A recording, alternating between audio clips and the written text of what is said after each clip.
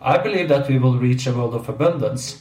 And when we reach a world of abundance, maybe that will take 20, 30 years from now, then of course it's a matter of how do you define yourself. Today, most people I know, they define themselves by the job they do.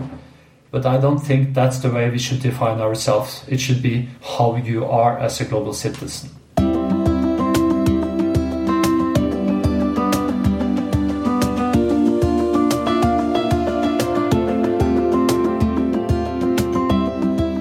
Welcome to Stories for the Future, a podcast on a mission to get you excited and optimistic about the years ahead, filled with challenges, but also so full of opportunities. My name is Veslemøy Klaveness Berge, and in this season, I want you to get into action. We all have special superpowers, and we are all needed to get us back on track for a great future. So please join me in my search for the superheroes with the superpowers. And if you at some point think that, I could have done this, then go out and do it. Make that connection, write that email, start that company. With almost 8 billion superheroes on this planet, there's no way we couldn't make it. So let's start. It's game on.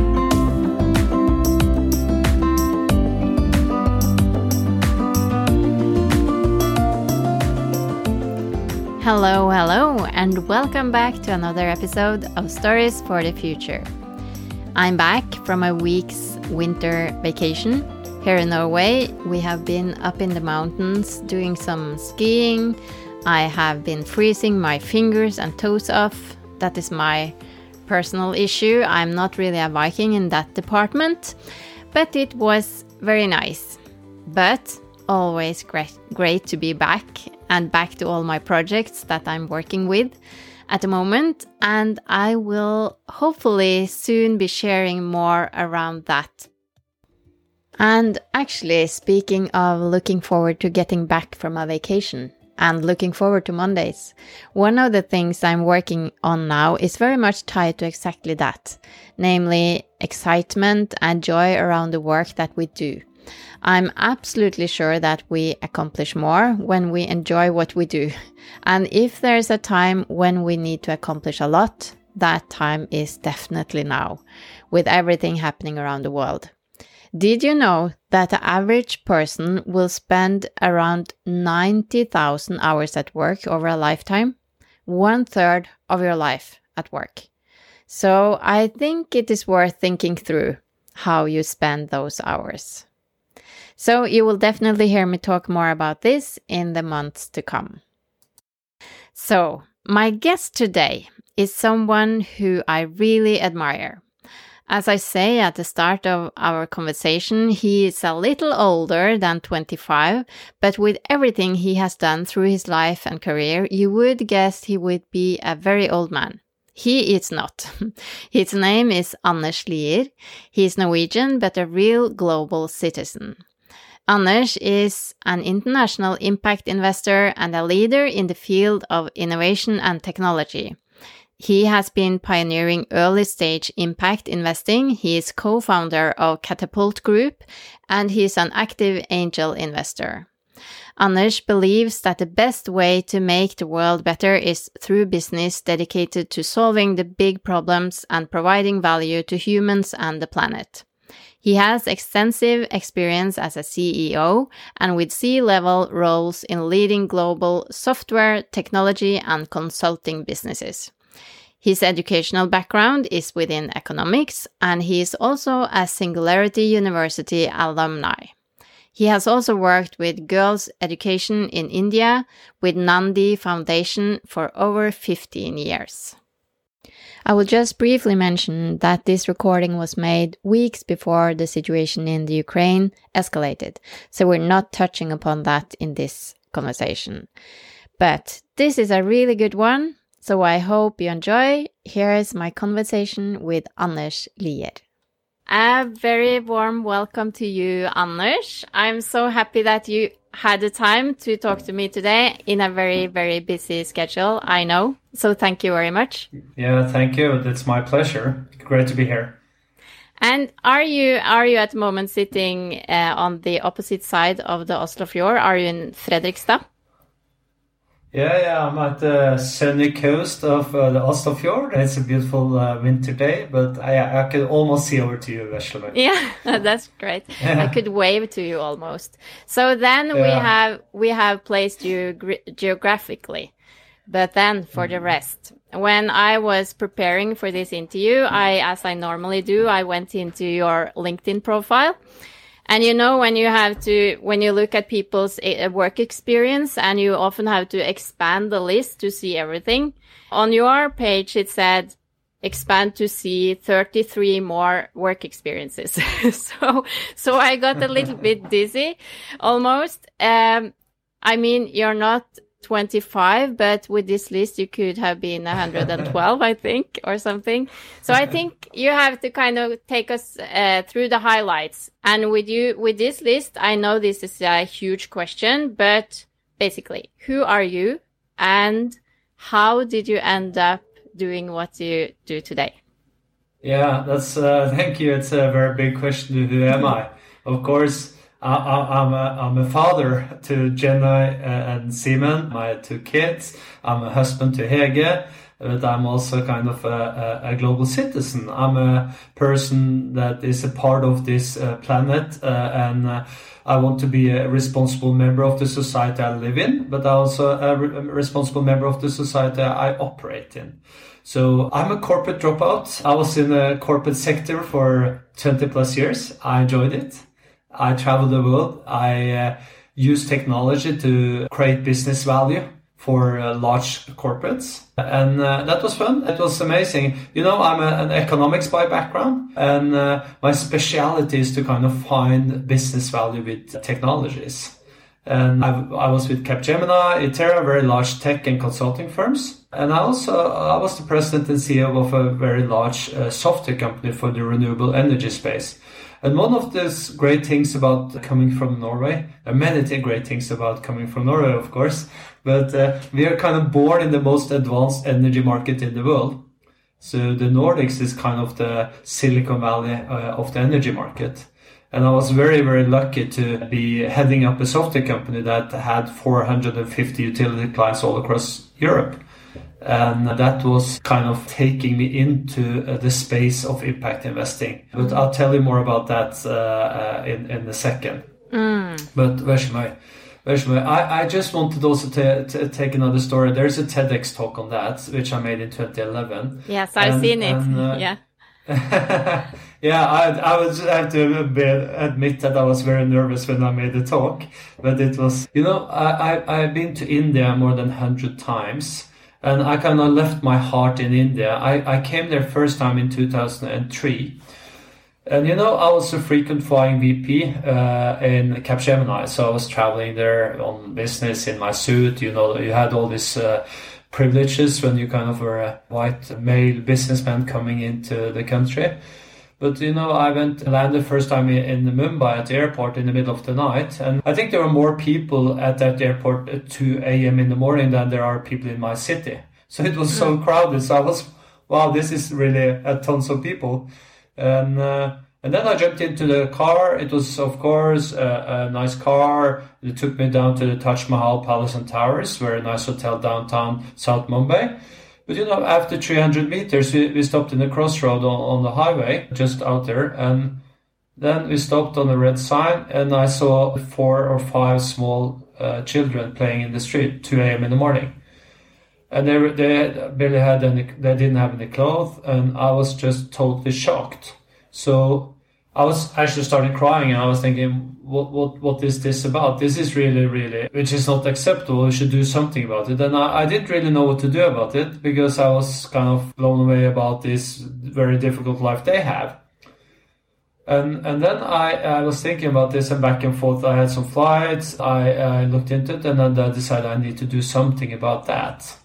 And I decided with my dear friend, and now I'm naming as my brother, Manoj Kumar, I decided to support the girl child education of India.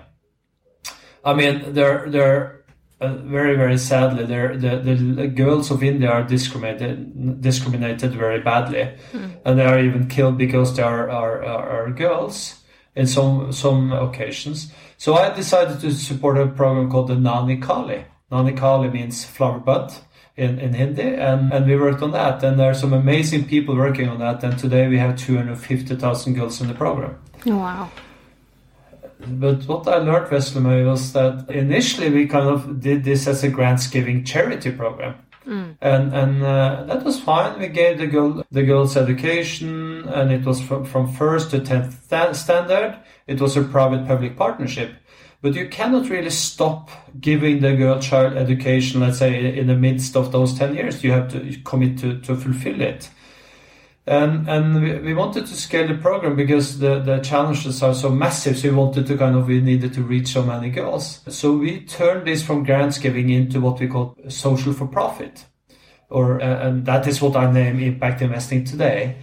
And when we kind of cracked the codes, we started selling the education to these parents, and then made a kind of a commercial model out of it. Then everything scaled much, much faster. We had the most demanding customers in the world, and we don't take much of profit, but that's at least a way that you could actually scale the program. Yeah. Wow. I think you answered my next question, actually, because I watched the TED Talk, as I said, so I knew about this program. And I have been especially interested in those pivotal moments ever since I did a 180 degrees transition in my own career back in 2016.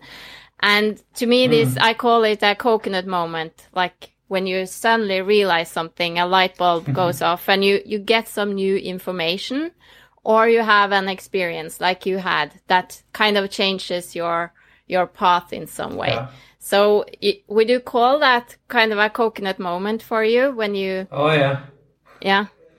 Yeah, absolutely. I mean, when you talk about the coconut moment, I had several of them, of course. One was actually going back to my grandmother. Geirid was her name, and she was a very, very strong woman. And she was actually working on a mental hospital in Norway, and she was doing... all this kind of support work and education work for people that had mental problems. And she was very active at work at a period of time that most women were in the kitchens and back in homes. And she was a very, very strong woman. And I didn't really realize it before I became a grown-up, but she was a very strong role model to me. And then I saw my mom that also took a master's degree when she was 40, after she got 4 boys. 4 boys. And then she took education when she was in the 40s. And I saw from my grandmother, Gerd, Mamma, Björg, and I saw these women around me, and they were so strong, and they did quite some remarkable achievements. I mean, there were very, very few ladies at work at that point of time. I think that was a coconut moment to me, but I never actually thought about it. I thought that was how it should be. So I've been very privileged, being around very, very strong women, and it's influenced me a lot. But back to 2016, year. Yeah. That was also my coconut year. Oh, great! Because it was a good year for me. Being this running this software company, which was owned by a private equity firm and me and my management team, and then we made an exit. And after 20 plus years in the same industry, you think about life. What should you do? And I went to Singularity University in California. Yes. And you probably, I have it on my list here. So, let's talk about that, please. You should go to Singularity. And, I'm a tech nerd. I love technology. And I always been thinking, how can we scale stuff much, much faster? And I learned that on the girl child education in India. We changed the business model, so it scaled. But what I learned when I met with Peter Diamandis, Ray Kurzweil, and all these amazing people there, is that we could also solve grand challenges of the planet using very, very advanced technologies, and meaning exponential technologies. And if you do, all of us understand linear thinking. So if you take 30 linear steps from where you sit today, you probably reach, where you reach in your house. But if you take 13 exponential steps, meaning that every step, it's so difficult to understand how far that takes us. But I think that takes us around 25 laps around the moon or something. It's really kind of mind-blowing. So that was a coconut pivotic moment for me, because I wanted to kind of go into areas where you work with great ideas that has the ambition to kind of really solve the big problems of the world. And then I decided to become a venture investor. And I met a very, very good, interesting man called Tarald Nustad. Very visionary gentleman. Many people in Norway knows him. He was kind of one of the first globally that wanted to use impact investing for early stage and exponential tech. So we did that together, and we built Catapult.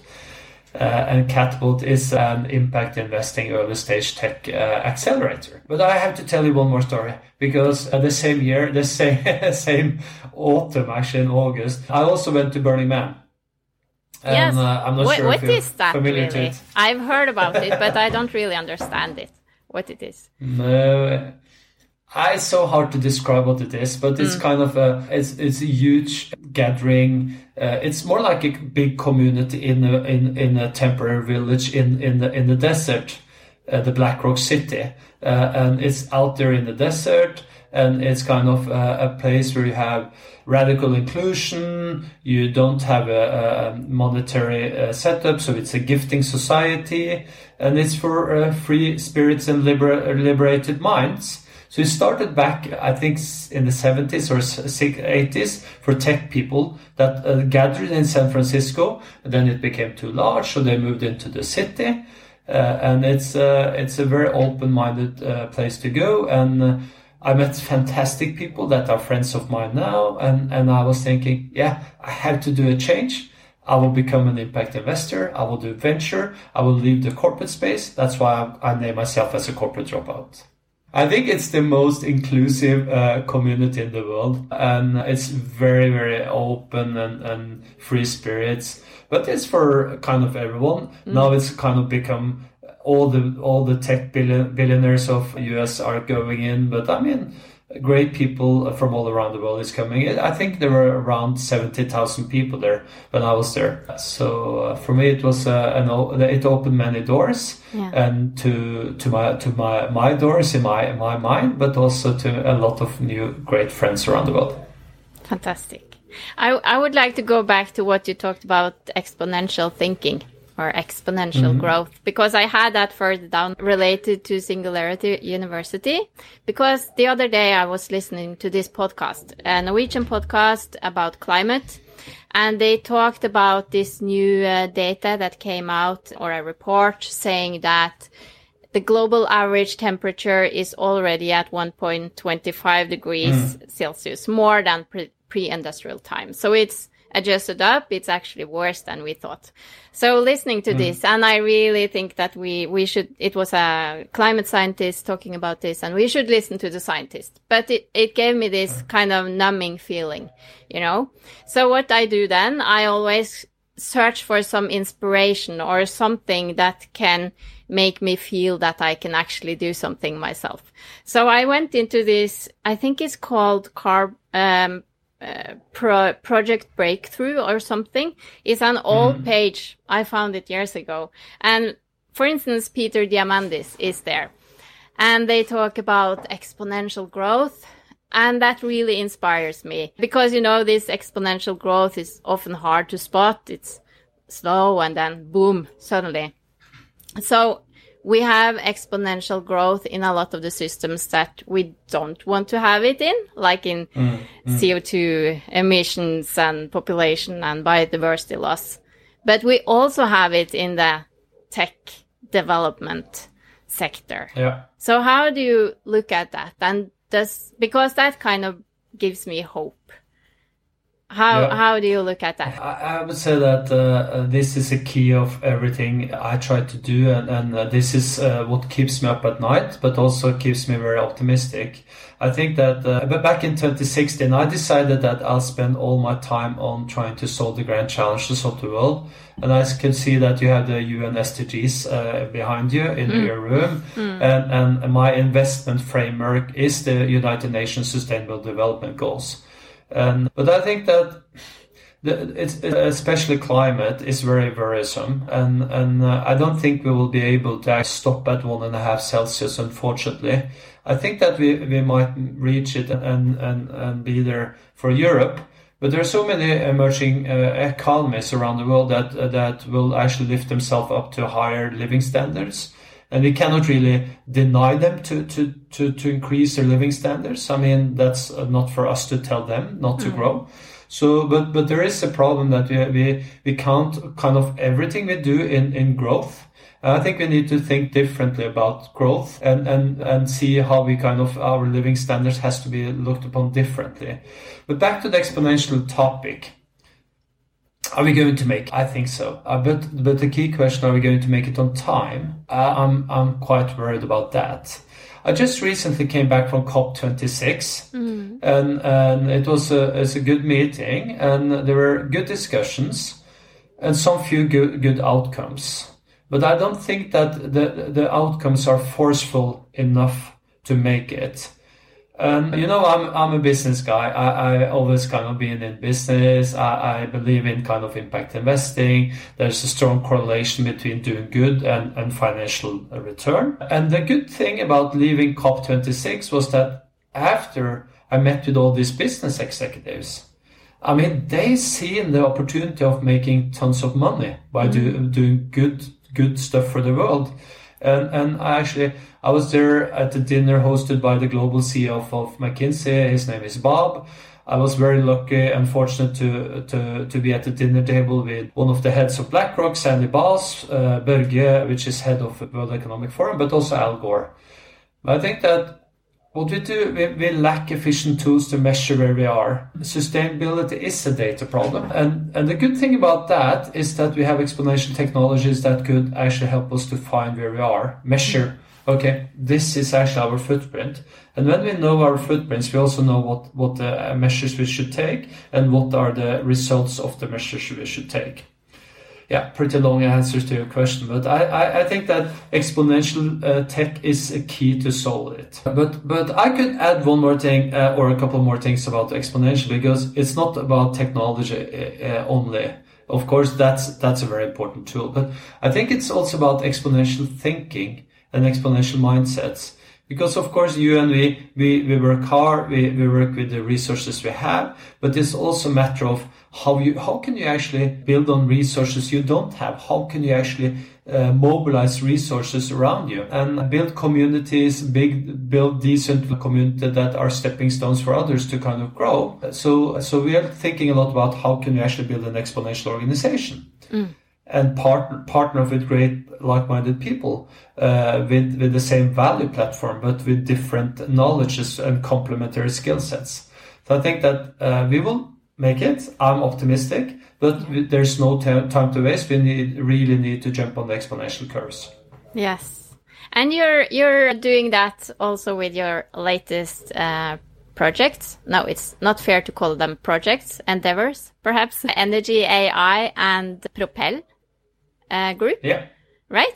Could you talk a little bit about that? Because as you said, sustainability is a data problem.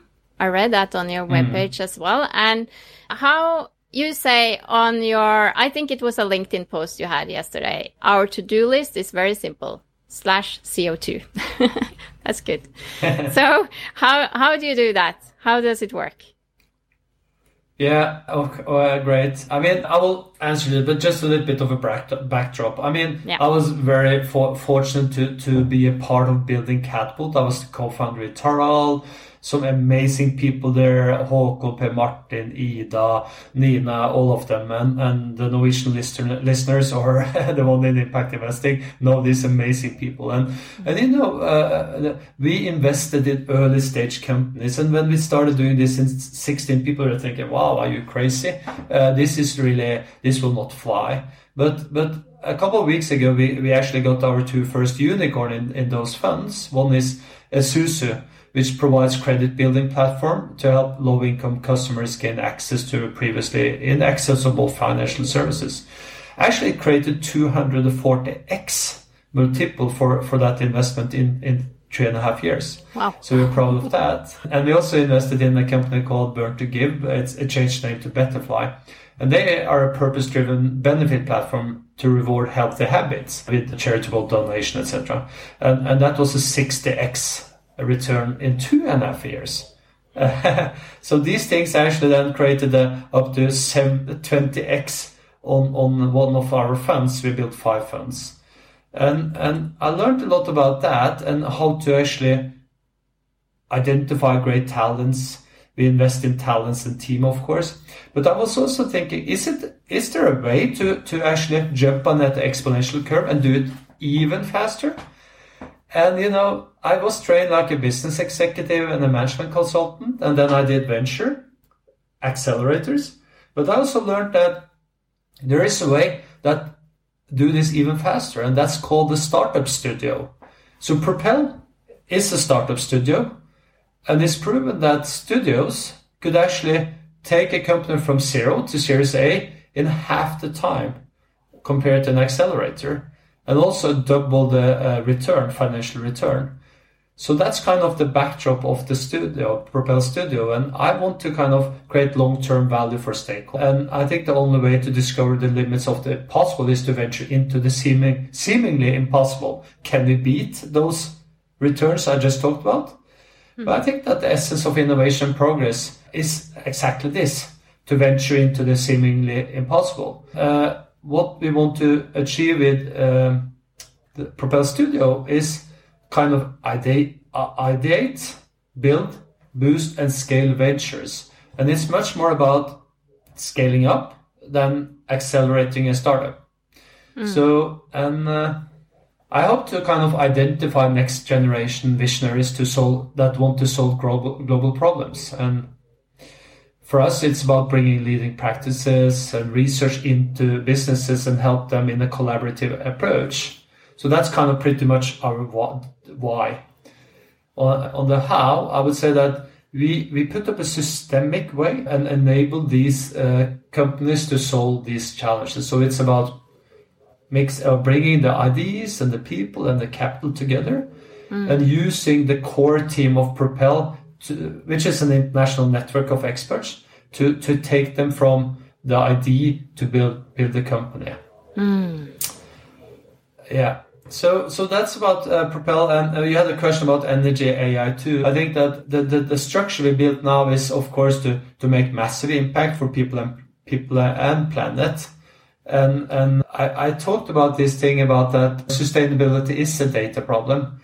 And that is what Energy.ai is about. So that's one of the 6 companies we launched in Propel last year. The studio launched several companies. But I'm, of course, since I come from the software sector of new renewable energies from Enora, now I'm super excited about Energy.ai. So we're going to make fully automated carbon accounts. And it's really exciting. I'm paying close attention. And what's the next thing in Energy AI? Are you launching something soon? Yeah, it's super exciting. I mean, we are going to launch this fully automated carbon accounts for 67,000 companies in Norway and Sweden later on this month. That is unheard of. We haven't seen anything like that globally anywhere. And of course, I mean, companies lack efficient tools to measure their CO2 footprint, but they also lack tools to reduce, replace, and remove carbon emissions. And you and I, we are on this call because we fully understood that there is a code red for humanity. That's a no-brainer, we know that. But you also see that there are increasing CO2 taxes I think that's a good thing.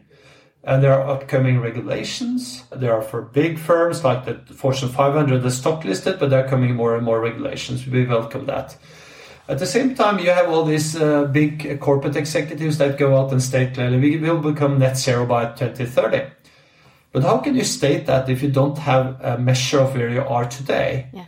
So most companies do not really know where they are. No. And I'm worried because there's so much greenwashing happening right now. I also posted a link on that, an article on LinkedIn recently about that, where someone actually measured the top 25 companies in the world about their, how thorough they are in reaching the net zero. It was only one company out of 25 that had this really thorough approach, and that was Maersk, the shipping company. Mm-hmm. But the rest, they don't have it.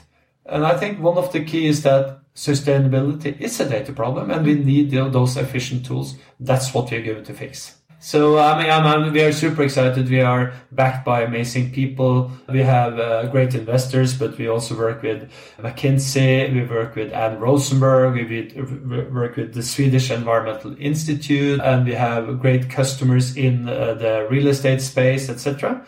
And this is a global problem. So our company will actually go global. And it's not about solving something inside Ring 3 in Oslo. That's a very poor ambition, I would say. And it's a full global scope of energy.ai. And just stay tuned. Tons will happen. Yes. Oh, exciting.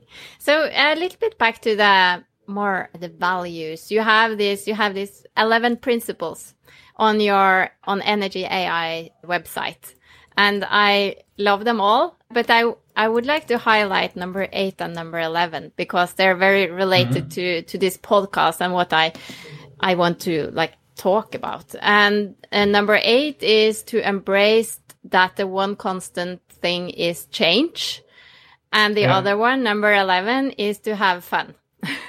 So these two, embracing change as a positive thing, and that we actually can have a lot of fun as we are solving these huge problems. I think that is so important. So am I right? And how that this is important for both your companies or maybe everything that you're working on now, and how do you think that we can become better as a society or spread that embracing change is a good thing and also see all the positive aspects and the fun in that going forward? Long question. Yeah, but a great question. I would like to start with our last principle, to have fun. Life is very short, and we should really enjoy it while we have it. And I feel that is a quote which I got from my daughter, that the flow zone starts where the line of the comfort zone ends. Yes. And I always enjoy that a lot. And when I did my TED talk, I was very nervous, to be honest. And it was okay, I prepared for a couple of days. But when I did it, I felt so happy. It was great. And I also I had my voice out there. But I love to giggle. I love to laugh out loud. I love to break the serious environment with some jokes, etc.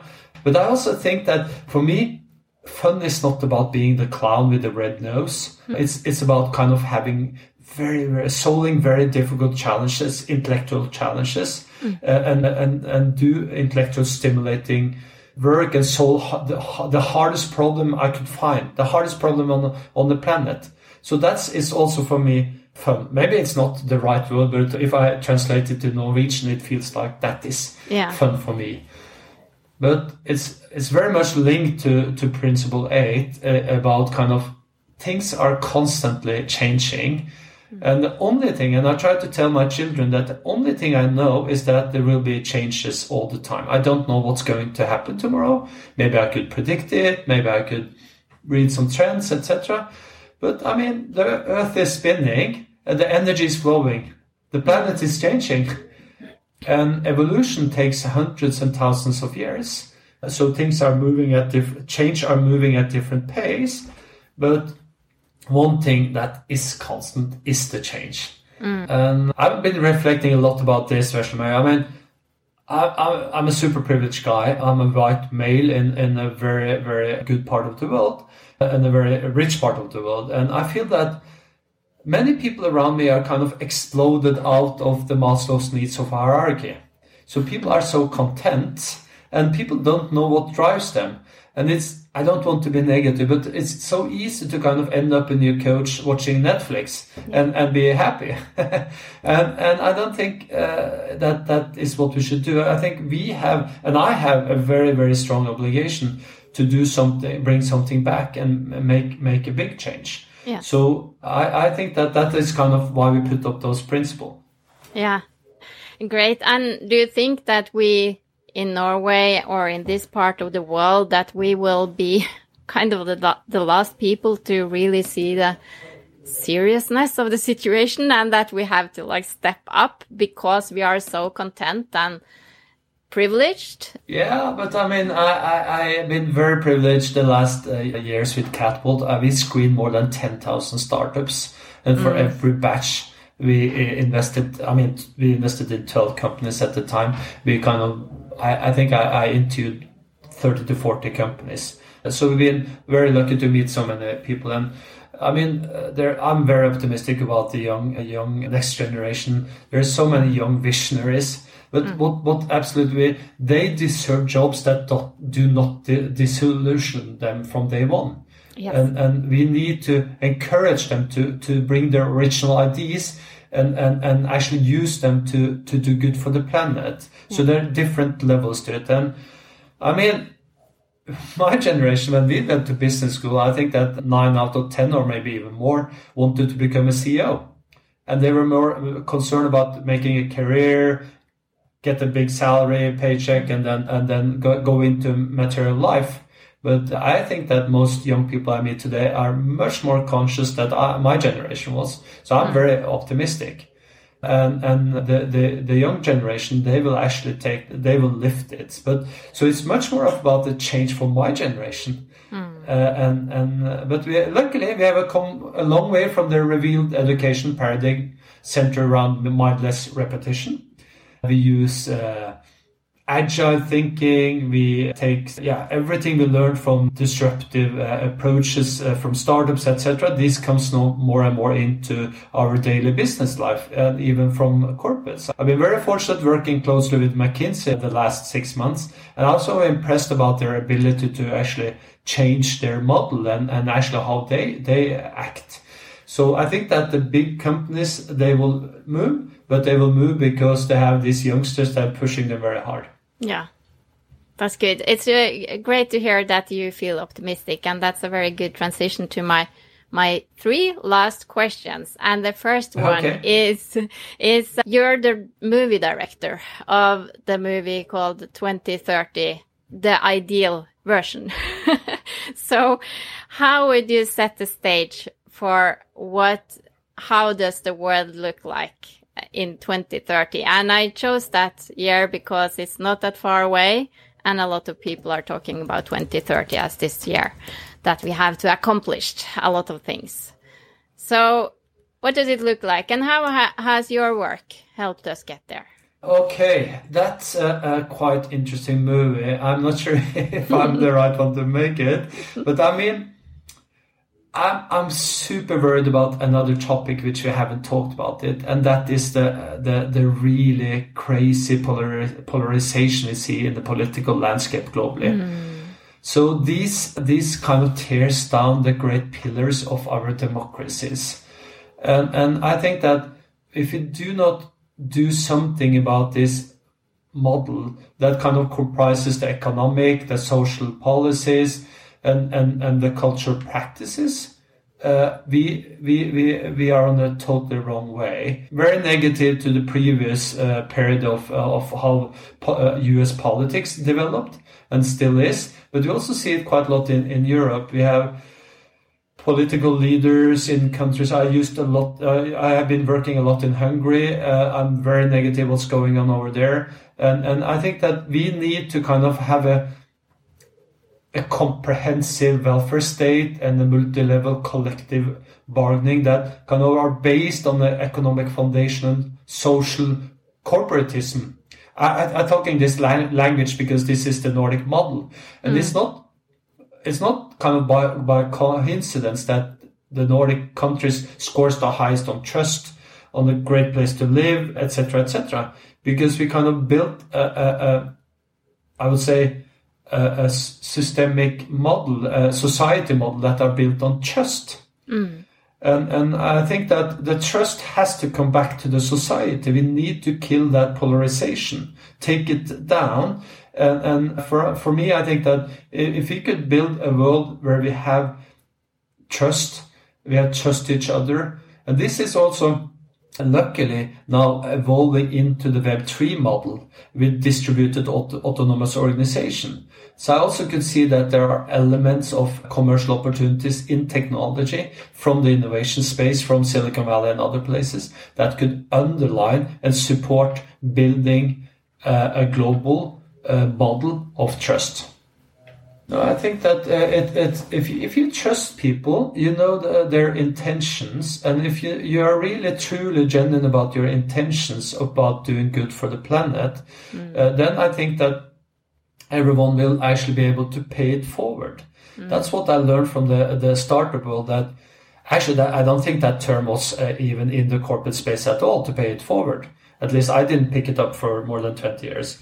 So if you have a world where actually you have the trust, and we have this thing about clear intention, openness, and clarity about intentions, and then people pay it forward, I think that we will actually be able to fix the problems we have today, and we will continue being a green planet and a white planet, because I love skiing, so we need snow in the winters. And then it will be a better place where we actually could have high level of mental health. The temperature is stop rising, and we are kind of more happy. It's the world all of us dream about. But I think at the end of the day, we all are in the pursuit of happiness. And of course, then you kind of have to clear out everything which is at the bottom layers of the needs of hierarchy from Maslow.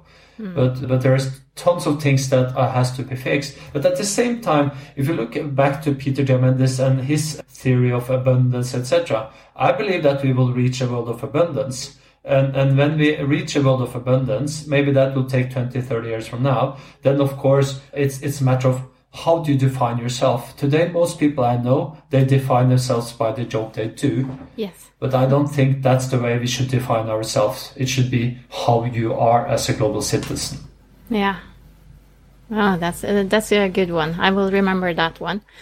So if there's one thing that you would like people to do after listening to this episode, it could be small or big, or just to contact somebody or do something, because this season in the podcast is about action. Stop talking, start acting. What would that one thing be? I think that it's also a very, very good question. I think that if you could ask yourself, what is my personal social responsibility? What do I want to contribute to a better planet? I don't really care if it's a small thing or a big thing. I think the most important that we have to mobilize everyone on the planet to contribute and have a clear personal social responsibility.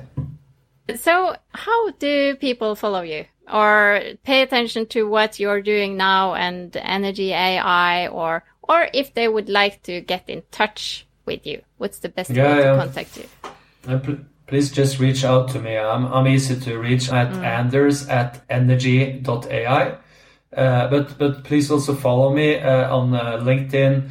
I write my newsletters. I posted my newsletter there today, and then you could actually follow me there. But reach out to me. I'm here. I think it's a clear responsibility I have to contribute back, and I don't want to see young visionaries on fire sale.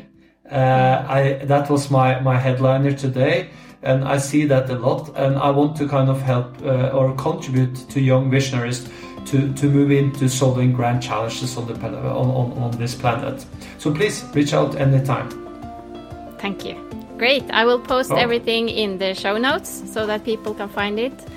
And thank you so much for your time. I'm so grateful that you took the time to talk to me on a busy day.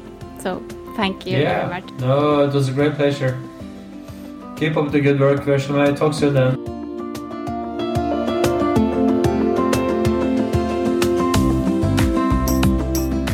So that's it. That was a huge boost of inspiration for me, and I hope you felt the same.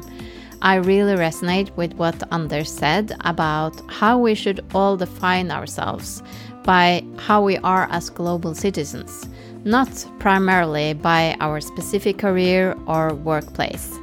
I also think that everything we talked about regarding exponential thinking is so interesting. And if you haven't already, I recommend reading more about it. I will put some links in the show notes for you to check out, alongside with links to other things mentioned in this episode. Next week, I will share more with you about what I'm working with at the moment. And as I mentioned, it has to do with the 90,000 hours we spent at work. So stay tuned. Talk to you soon.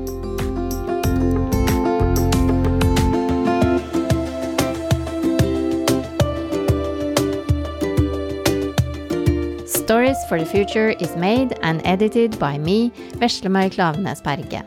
You will find all links and information for this episode and everything else related to this podcast on storiesforthefuture.no. If you enjoyed this episode, hit subscribe wherever you listen to your podcasts. And if you would like to show your support and make it easier for other people to find this podcast, I would be really grateful if you would leave a review. You can also follow me on Instagram, Facebook, and LinkedIn at Stories for the Future. Until next time, go out and make a dent in the world. There's work to be done and impact to be made. And we can actually have a lot of fun along the way.